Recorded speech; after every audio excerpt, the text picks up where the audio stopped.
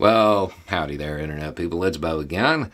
So today we're going to talk a little bit about the credibility of the Democratic Party for a moment. We're going to do this because I got a message, and it references something that I've always had an issue with, as far as how the story plays out. So we're kind of going to go through that, and we're going to talk about whether or not the Democratic Party is the boy who cried wolf. Because here's the message. Bo, let's talk about your childlike naivete. I wish there was a way to only subscribe to your foreign policy stuff, because you're so much of a Democrat that you don't even realize the Dems with this classified stuff have become the boy who cried wolf. Scandal after scandal, and there's no wolf. This will be the same. Okay, all right. Well, let's talk about the boy who cried wolf. Real quick, we'll run through a traditional telling of it, and then let's actually look at the story. Okay, so the story is this village sends this boy up to guard the flock, right? And he's up there and he cries out wolf. The village comes running up, and in some versions, they pat him on the back because they think that he scared the wolf away. Okay. And then they go back down the hill. Little boy's up there still. He cries out wolf. They come running up. There's no wolf. They look around. They don't see a wolf. They go back down the hill. Third time, he cries wolf. They run up. There's no wolf. They go back down the hill. Fourth time, he cries wolf. And they don't believe him. They don't show up. And a wolf eats him. Okay, so the traditional moral that goes along with this story is don't lie. Don't be the boy who cried wolf. I would suggest a complementary moral is treat every threat as if it's real. Otherwise, the little boy's going to get eaten. And I mean, that seems like a bad thing to me, But, see, admittedly, I'm a professional paranoid. Humpty Dumpty didn't fall, he was pushed.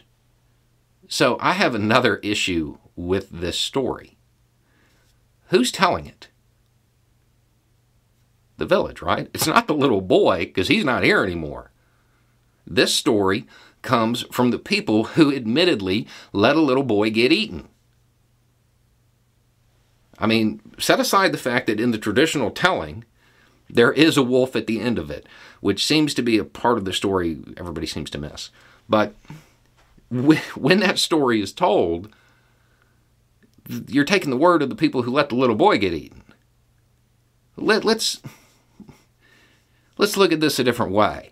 You get a call, and you're asked to come out and try to figure out what happened. And you show up, you're up on top of that hill, the open area, and there's what used to be a little boy, and there's, the field and the flock and the tree line, the villages down the hill. And the villagers tell you, well, he kept crying wolf, but there was no wolf. I mean, the little boy would demonstrate otherwise.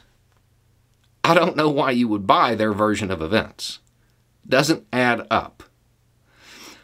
Rather than telling that story from the perspective of the people who let a little boy get eaten, which I think today we would call willful negligence or something, let's tell the story from the perspective of a wolf. So, the wolf, he sees that flock, and he wants that flock, so he leaves the tree line, and he goes out into the field. And then this human starts screaming. Probably scared him, so he ran back to the tree line. And then all these bigger humans show up, and they stand around for a little bit, and then they go back down the hill. So he's like, okay. He goes back out. Maybe he can get that little human, but the little human starts screaming again. So he runs off scared to the tree line, watches the people come up. Those people, they're not really looking for him, right? They're not actually out there investigating to see if he's in the tree line. They're just kind of looking around. They're not actually pursuing him. I mean, maybe he gets a little bit more bold. He hasn't suffered any consequences for his actions. So the wolf progresses to go a little bit further the next time, and then takes off when he sees the people coming.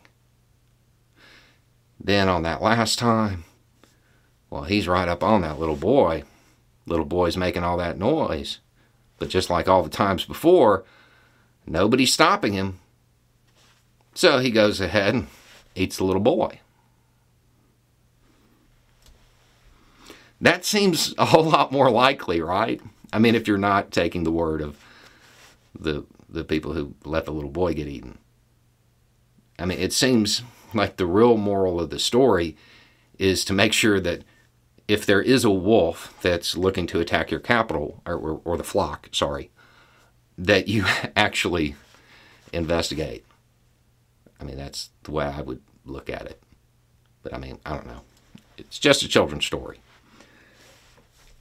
I don't think that this is a boy who cried wolf scenario, other than the fact that this time the wolf's being pursued. Even in your version of that story, there is a wolf at the end. Anyway, it's just a thought. Y'all have a good day.